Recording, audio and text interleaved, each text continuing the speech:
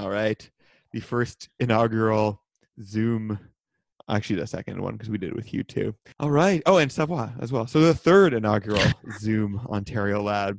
Look In at fact, I can actually stop you from recording it if I want to. yeah, me too. Look at Oh, these new privacy features rolling out in real time.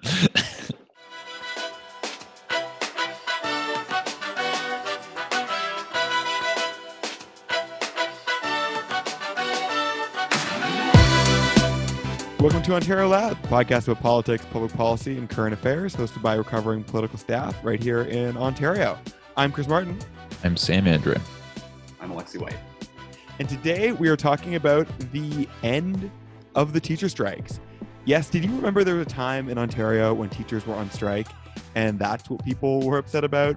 To me, this seems wild, like a very distant memory. But we talked a lot about it just a month ago, so we wanted to dive back in and check and see how all that is going. Also, we'll also be talking about how the province is moving towards moving all learning in the province, all 2 million students in Ontario, moving online, which is a huge move for Ontario, one of Ontario's largest systems and endeavors, public education. And even later in the pod, we'll be talking with my friend Dr. Casey Park, a critical care physician in Toronto who literally works the ventilators that COVID patients need to live. We're going to check in with him, see how he's doing, how the situation's unfolding on the ground. But first, how's everyone doing, holding up? We are, of course, all recording in our apartments, speaking unmoistly into our microphones. The notes here say discussion ensues. Let us ensue the discussion. For that natural podcast banter. I am doing fine. I am holed up here with my partner and my dogs and getting into a good routine. You know, a lot of people in worse situations than me, so I'm doing okay. We're recording this on Zoom, and Alexi, I feel like you have an interesting painting behind you. I think there are hats in it. Actually, because of the quarantine situation, my partner and I spent a good amount of time trying to figure out who originally painted this painting. She picked it up for like $100 in Toronto a while back, and it turns out it is by a Quebecois artist who unfortunately died in the late 2000s, and he makes all kinds of great art like this. I mean, this is a terrible thing for us to be talking about on a podcast because nobody else can see this. So the discussion that has ensued took a dark turn. We should probably move on, but no, quarantine is going well for us as well. We've discovered TikTok, so that's great. And we're part of the great TikToks, part of the millennials taking over TikTok. So take that, all you people. We're bored, and we have the numbers to swamp you out. So you thought TikTok was cool, Gen Z. Well, here to make it less cool or more cool. More cool if you're us, less cool if you're Gen Z. Cool. Well, let's dive right in. So talking about the end to the teacher strikes. Last time we dove into this topic, we were lamenting the Ford government's lack of a workable strategy. We were talking about how we thought the teachers were well ahead and predicting no quick end to the labor disruption. Just based on how things were going a month ago, things have obviously changed. Just last week, OECTA, the Catholic Teachers Union, ratified a deal.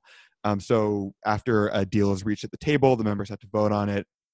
And so the members have voted on it. So the labor negotiations are on a central basis are done for OECTA, and the rest of the unions are expected to follow.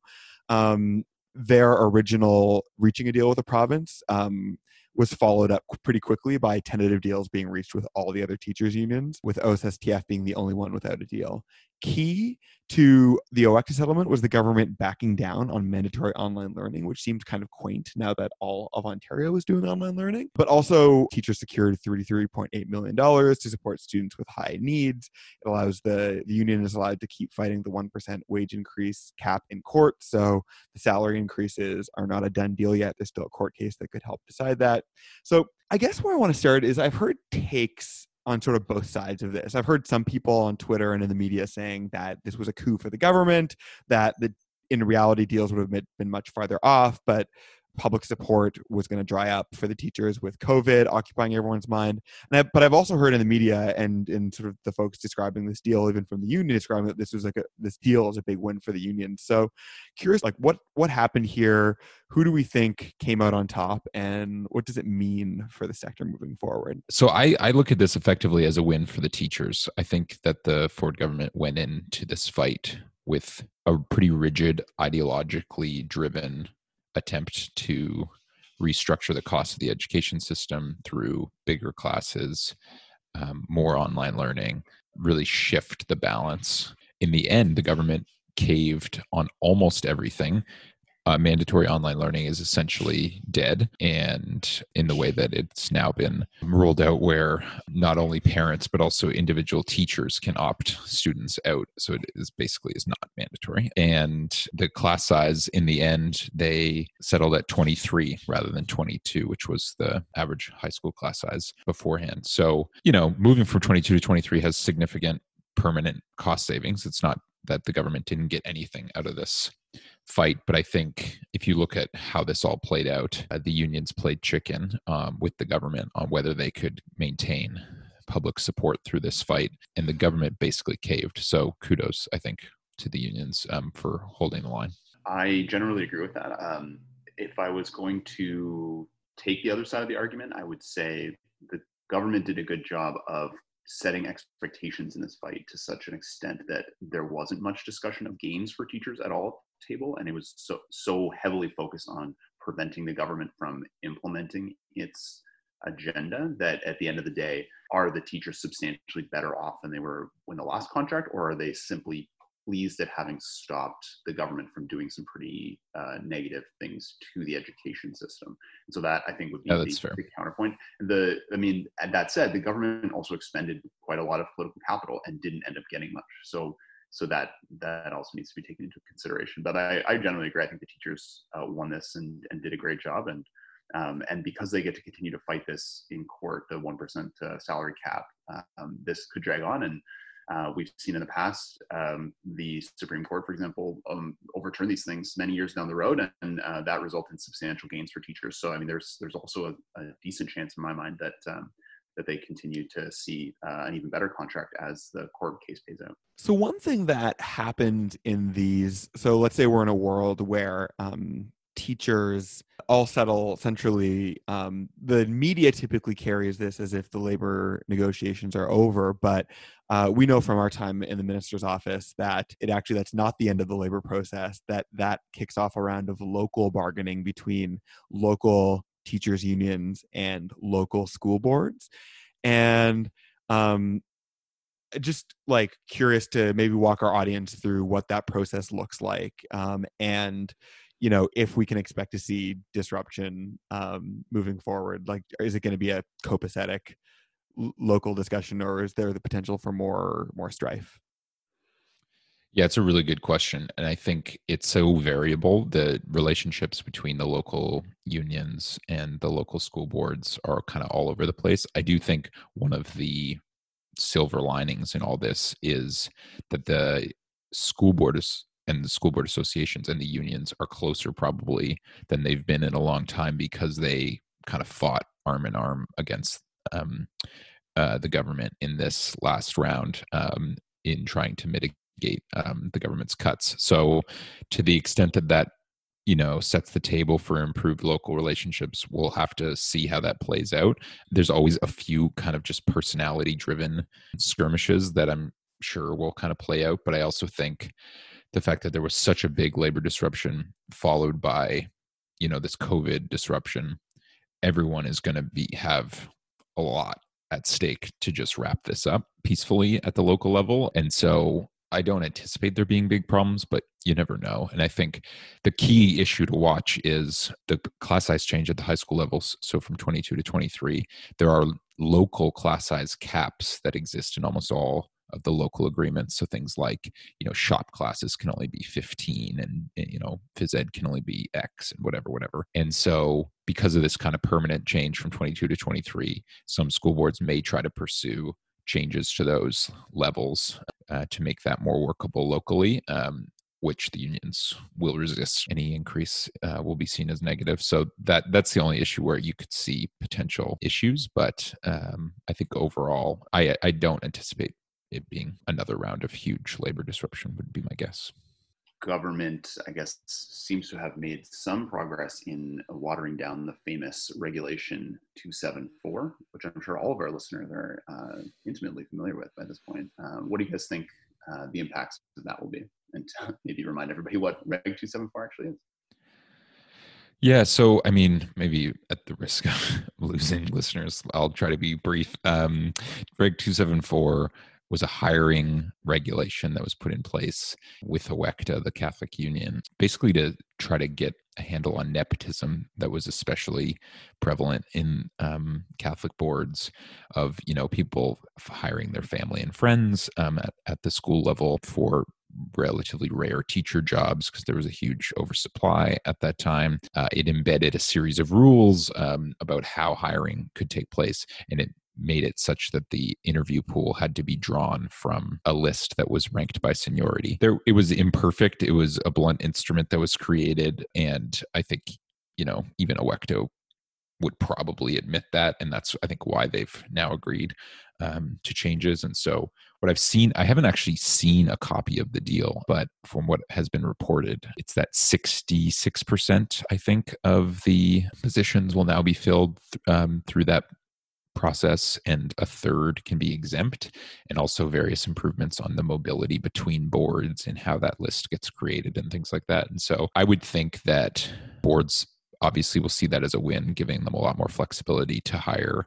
And the boards were right in saying, there were moments when they wanted to make hires based on, equity considerations or best fit and that sort of thing. And this probably gets the system closer to where it should be. And I think it's a great example actually of like healthy labor relations where, the best solutions get hammered out between the parties, but we'll have to see how it plays out. Yeah. Well, going back to one of the things you're saying earlier, I saw a lot of people sort of on Twitter immediately after the news broke, sort of saying like interpreting this as, everyone just settling because of COVID. And I think that is unfortunate as a take because it diminishes. I don't think that's correct at all, actually. No, exactly. Like it's like it diminishes like what at the end was a pretty hard fought process on massive shifts. I wanted to turn our attention briefly to a shift in the system that has come about as a result of COVID. In response to the pandemic, the Ministry of Education is rolling out a Learn at Home strategy, which provides TVO-created resources to teachers and parents in an attempt to try and keep students engaged and learning and working during the closures. So at first, this was basically just sort of an announcement of resources in math and in reading that kids could and parents and families could access. Later on, they announced an expansion of this plan to include teacher interaction with students for a minimum number of hours per week. They've also acknowledged a concern that I think, Sam, you actually wrote in an editorial you submitted to the Toronto Star, that for areas in the province where technology access is a problem, the government acknowledged that was a problem and said that they are working on technology solutions for areas that have connectivity issues. So that's interesting. The government has also said that no student will have their graduation to post-secondary jeopardized here. So going back, Ontario's public education system supports 2 million students per year, and they're trying to shift the whole thing online pretty quickly. How do we think, just based in the early days, that's going? And, if we were still in the minister's office, what issues would be top of mind for us? What do we hope the ministry is paying attention to right now? I think kudos to all involved. This has been obviously an unprecedented situation and challenge, and I think people are hugely stepping up. I think the government setting the kind of minimum standards around number of hours per week of learning kind of followed the Alberta model, and I thought was an effective way to do it. And I think everyone is doing the best they can, and I think parents some of them are working from home, some of them are just trying to keep their kids entertained. Like, this is hugely challenging, and so this isn't really about new learning as much as it's trying to stop the bleeding of learning loss that has been shown to disproportionately impact lower income and more at risk students who don't have access to the same reading materials and learning environments. The sort of week one reports that I've heard were sort of some parents reacting that this is being over programmed and it's stressful. I think you have to have faith that teachers and parents are going to work that stuff out. It's kind of natural for something that nobody's ever done before to kind of over prepare, and I'm sure that as time goes on that will get sorted out. Yeah, I agree with all those thoughts. I think my head is shifted more now toward what happens in the fall next year. Not just in the K-12 system, but also in the higher education system. They're facing some big challenges to trying to restart new school years. I think at K-12, you got to sort of wonder what can be done in a few short months to kind of move from what we're doing now it's not really online learning, right? As Sam has said, we're trying to stem the bleeding.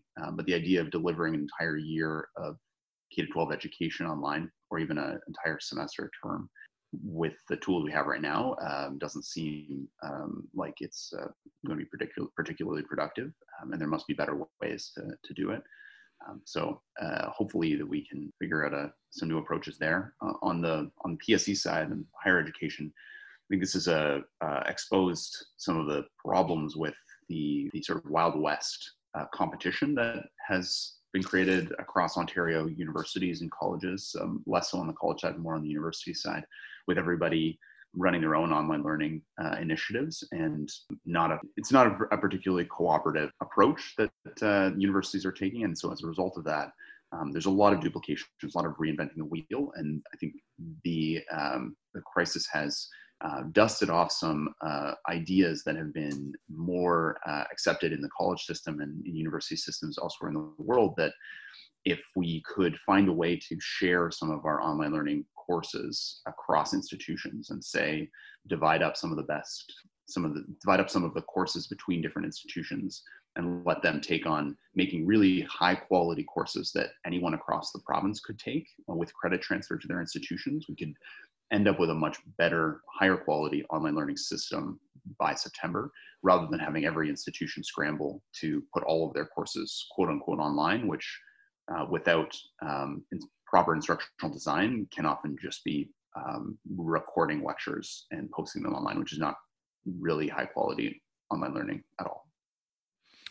And maybe just building on that, like I also think until there's a vaccine, presumably in this kind of post physical distancing restrictions being lifted entirely, there's going to be restrictions on if you've had any exposure, if you've had any symptoms, you can't come to school, but the schools reopen or campuses. And so thought is going to have to go into, okay, if you have a class of 25, but 10 of them are at home and 15 of them are in class, like how you're going to set up the learning environment structures to make that work. And then like they're staggering back. Do you know what I mean? Like, and so to your point, online learning platforms are probably the best way to think about that, but that takes time and work to prepare for that reality. And so I think it's natural that people are in the moment thinking about getting through the spring, but I think increasingly attention needs to be shifted to thinking through how to set up the learning systems after that. I think you're right.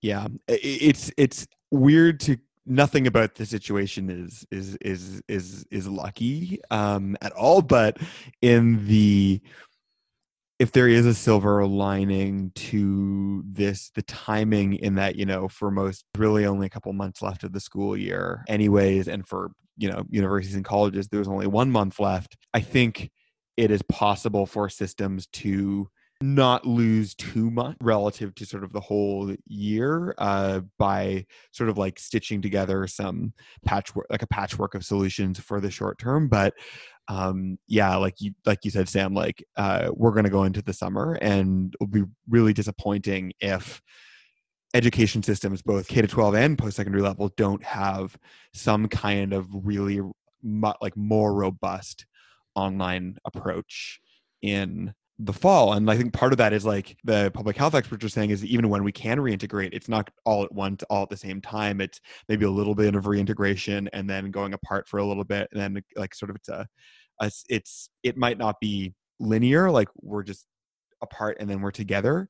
And so there'll need to be systems that we can also turn on and off without hurting students too much. And I agree that like folks are doing everything they can to basically like stop the bleeding right now. And that effort is to be amended. But going to the summer, I really hope education policymakers are thinking about how do we think about the way we deliver this in fundamentally new ways to ensure that students can continue learning. Because I mean, I just like, you think of the last thing I'll say is like, you think of the students that are going into post-secondary this year. I mean, not only have they lost part of the semester to COVID, but it's also before that they were dealing with like the teacher strikes, and there are students who have lost quite a bit of this year and who will be going into post-secondary education. The need for high quality education will be increased, not decreased, in a time where they will likely not be able to be delivered in the same way. So yeah, I think lots for folks to chew on. Okay, cool. Well, we're going to take a quick break, and we'll come back with Dr. Casey Park to talk to us more about this wonderful pandemic situation that we're in. Alexi, Sam, it was good to talk to you guys. Chris.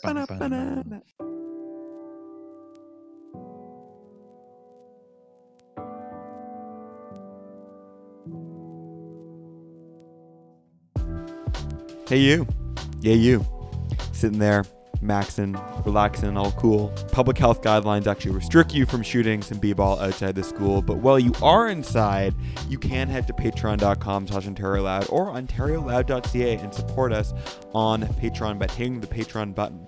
You can donate anything from $3 to $15 per month. In these trying times, we are going to be upping our production schedule to bring you more public policy content related to and unrelated to the COVID-19 situation. So any support for that added capacity is greatly appreciated by us, and a great way to deal with a pandemic that is up to no good and keep it from making trouble in your neighborhood. Actually, it's not really going to do much for the pandemic, but it will help with some great pod content while you're stuck at home. All right, back to the pod.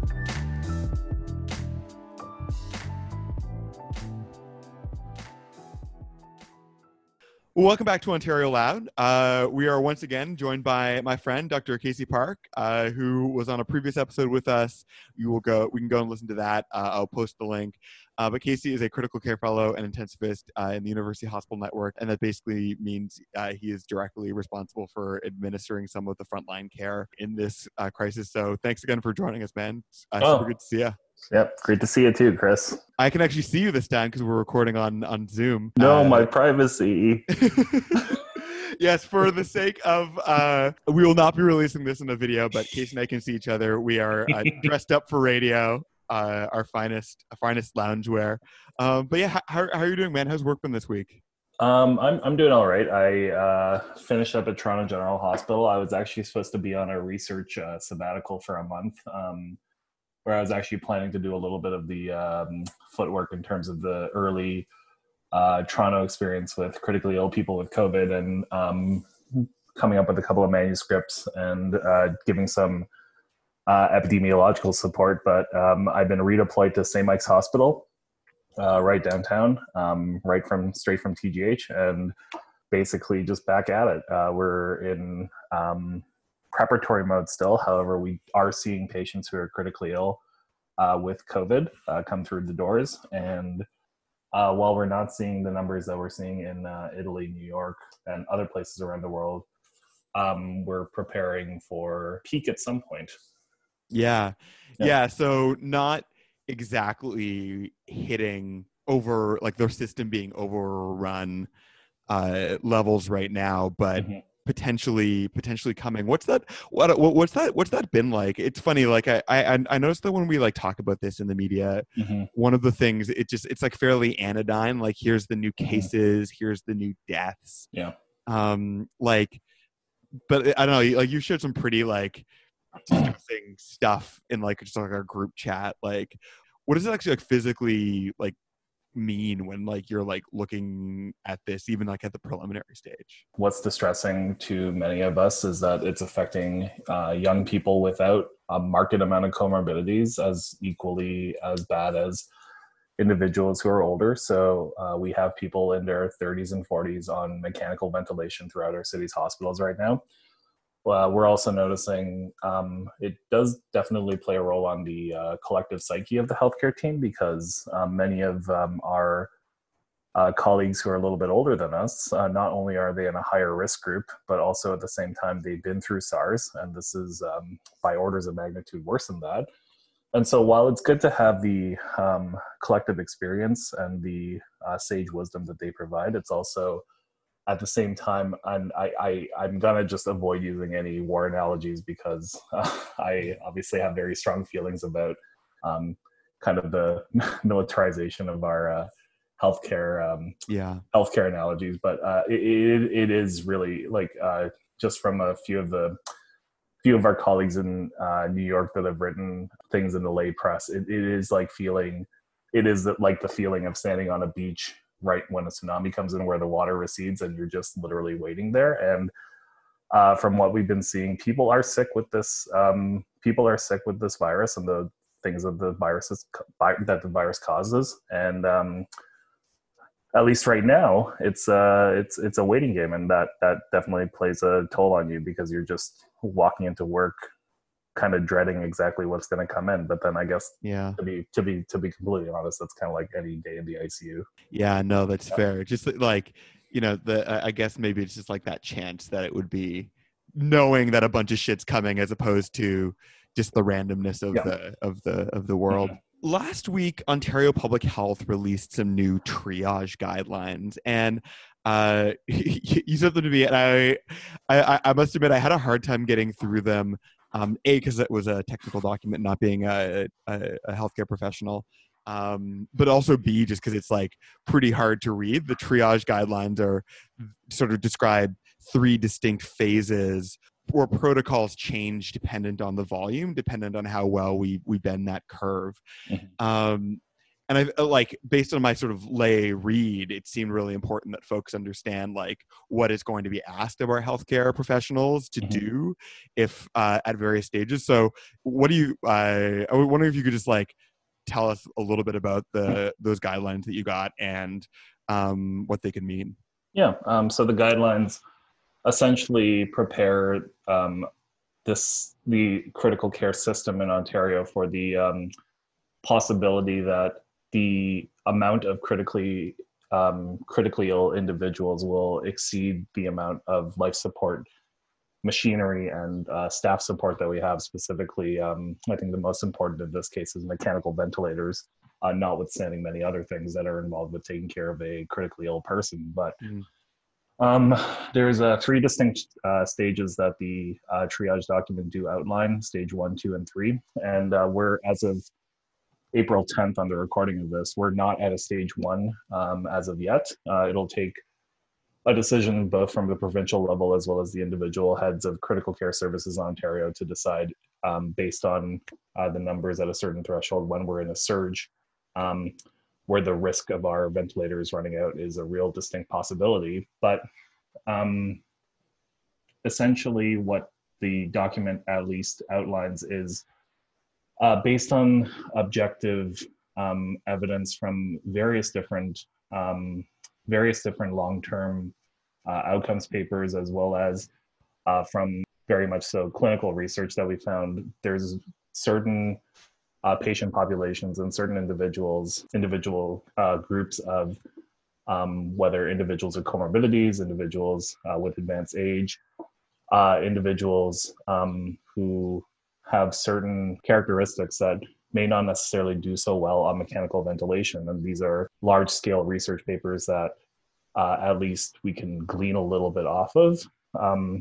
And it would come down to a point where, based on these set clinical criteria, a group of at least 3 individuals would decide on who to apply these triage guidelines towards. So for example, in the emergency department, if there's 3 individuals who need a ventilator and we're in a level 1, 2, or 3 surge, these triage guidelines would be applied clinically to these individuals, and individuals who do not meet the threshold for receiving a mechanical ventilator or critical care services at the time, they wouldn't necessarily be automatically shipped to palliative care and focused on end of life care per se, but they wouldn't necessarily come into an ICU and would receive care on a medical floor in the hospital instead of being in the ICU.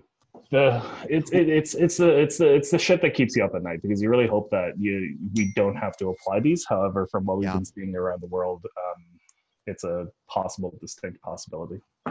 Yeah, no, absolutely. And I think that like when people talk about, we'll get into this in a second, like there's this sort of like, keep the strain off the healthcare system. I think strain is a word that covers a lot of like really like strain is not just like, you get strain after a run, you can feel tired after like, but it's the fact that it's like, if you are a comorbidity, which I'm assuming is like sort of like you're immunocompromised or something like that, that like if you have sort of a set of conditions or you're a little older, that means like you are less likely to get life-saving care if this exceeds the capacity. And that's sort of like my take. It like gets to a point where like the systems and the procedures that would allow, say, like the elderly or the immunocompromised, or even folks like who are sort of on the edges of those categories, like, on the very worst case scenario, they would be deprioritized based on just like the probability of them living.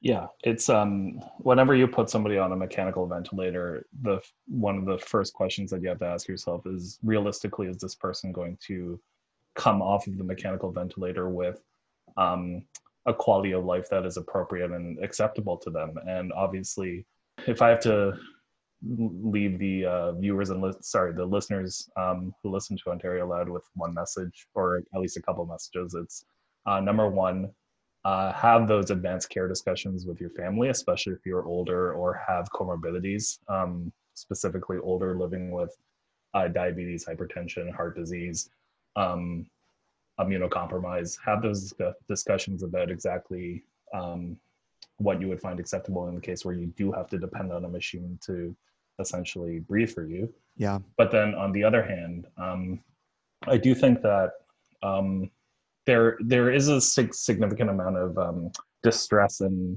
fear, especially from the disability advocacy community, specifically about the application of these surge criteria. And I guess the case in point is that some of these criteria specifically focus on this idea of clinical frailty. Frailty is being frail. There's a textbook definition, but at least medically, frailty is this syndrome or this collection of having a reduced physical, physiologic, and cognitive reserve. And I guess the concern is if we were to start applying these, the more support that you need, the more frail that you are. However, there are a significant amount of individuals who are disabled that require the assistance of other people, however, are physiologically exactly the same as anyone walking on the street who are at least healthy on these frailty scores. And so I guess if there's one criticism that I have to make of the guidelines is that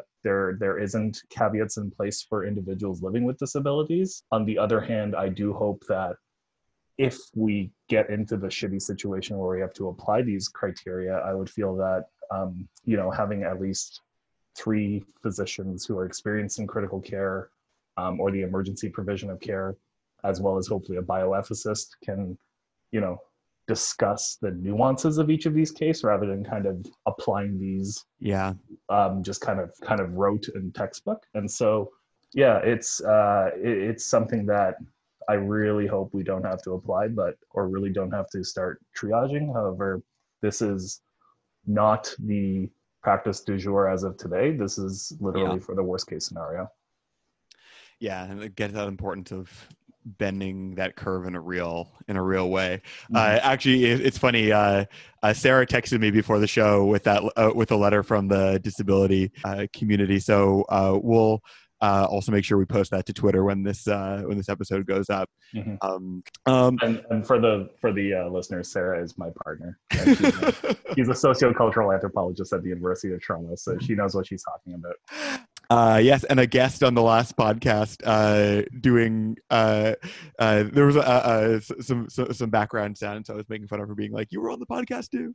Step back from the actual maybe the issue in the moment and talk about some of that sociocultural stuff. I live in a building, and we're seeing people banging their pots in the evening. Lots of every politician saying our frontline healthcare worker heroes, and I don't know, just curious for your thoughts. What does it feel like to be in this moment? Are you, where there's such a public, is there stuff that you wish the public was focusing on that they're not? Is it just as a person who is the subject of this sort of I don't know, this very particular, and I think focus we're putting on healthcare workers and their supports and needs, is what we're doing actually matching up to the rhetoric? I do feel that if I do have a concern about this kind of sudden hero worship, it's the idea that I do think the public has a preordained specific idea of exactly what a healthcare worker is. And I do think that that's a physician, nurse, respiratory therapist who are on the front lines, managing pumps, inserting devices into people, and maintaining the machinations that keep people alive or supported throughout this. But I guess my one bone to pick is the entire idea that the people that keep us safe while working are the environmental workers, are the maintenance individuals. That there's a lot of patient movement in the hospital now, and it's supporters that move the patient safely. Once that patient room is clear, once a patient room doesn't have a patient in it anymore, we're probably going to have another patient in a very short amount of time. And it's the maintenance, it's the custodial staff that clean it, clean it in a, literally hermetically clean it, so it's safe to bring another patient in. Within the last few weeks where the conversation has been on this idea of a healthcare hero, it's been focused on the idea of who I talked about, but it kind of sucks that it took the death of a environmental services worker at Brampton Civic of COVID to bring these other people into light. I otherwise, if people want to bang their pots and pans because they feel that they're at home and they want to show their support, great. I'm not really hearing it from my neighborhood just because I live a little bit north of downtown, away from Condo Central. But residents of North Toronto, get the fuck on that. No, I the bottom line is that I feel that there's individuals that may not meet the textbook definition of a frontline hero or a healthcare worker or a healthcare hero, but at least we're starting to bring those people into the conversation.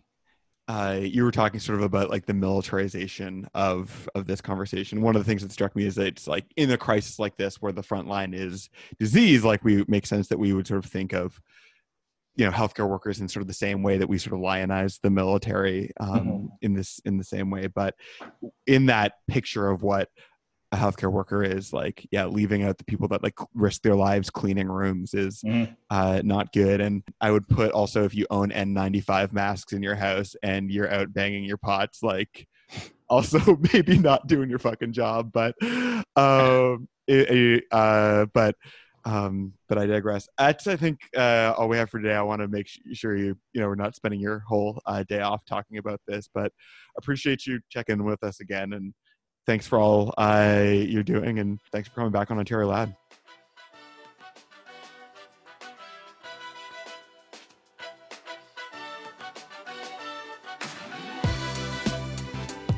And that's all the time we have for today. Thank you so much for listening. I want to thank Casey Park for coming back on Ontario Loud. We will be back later this week with an interview with Donald Savoie. He's a professor at the University of Ottawa who writes a lot about institutions and federalism in Canada, and particularly how our institutions are imperiled in this time. He had a book last year called Democracy in Canada, The Disintegration of Our Institutions.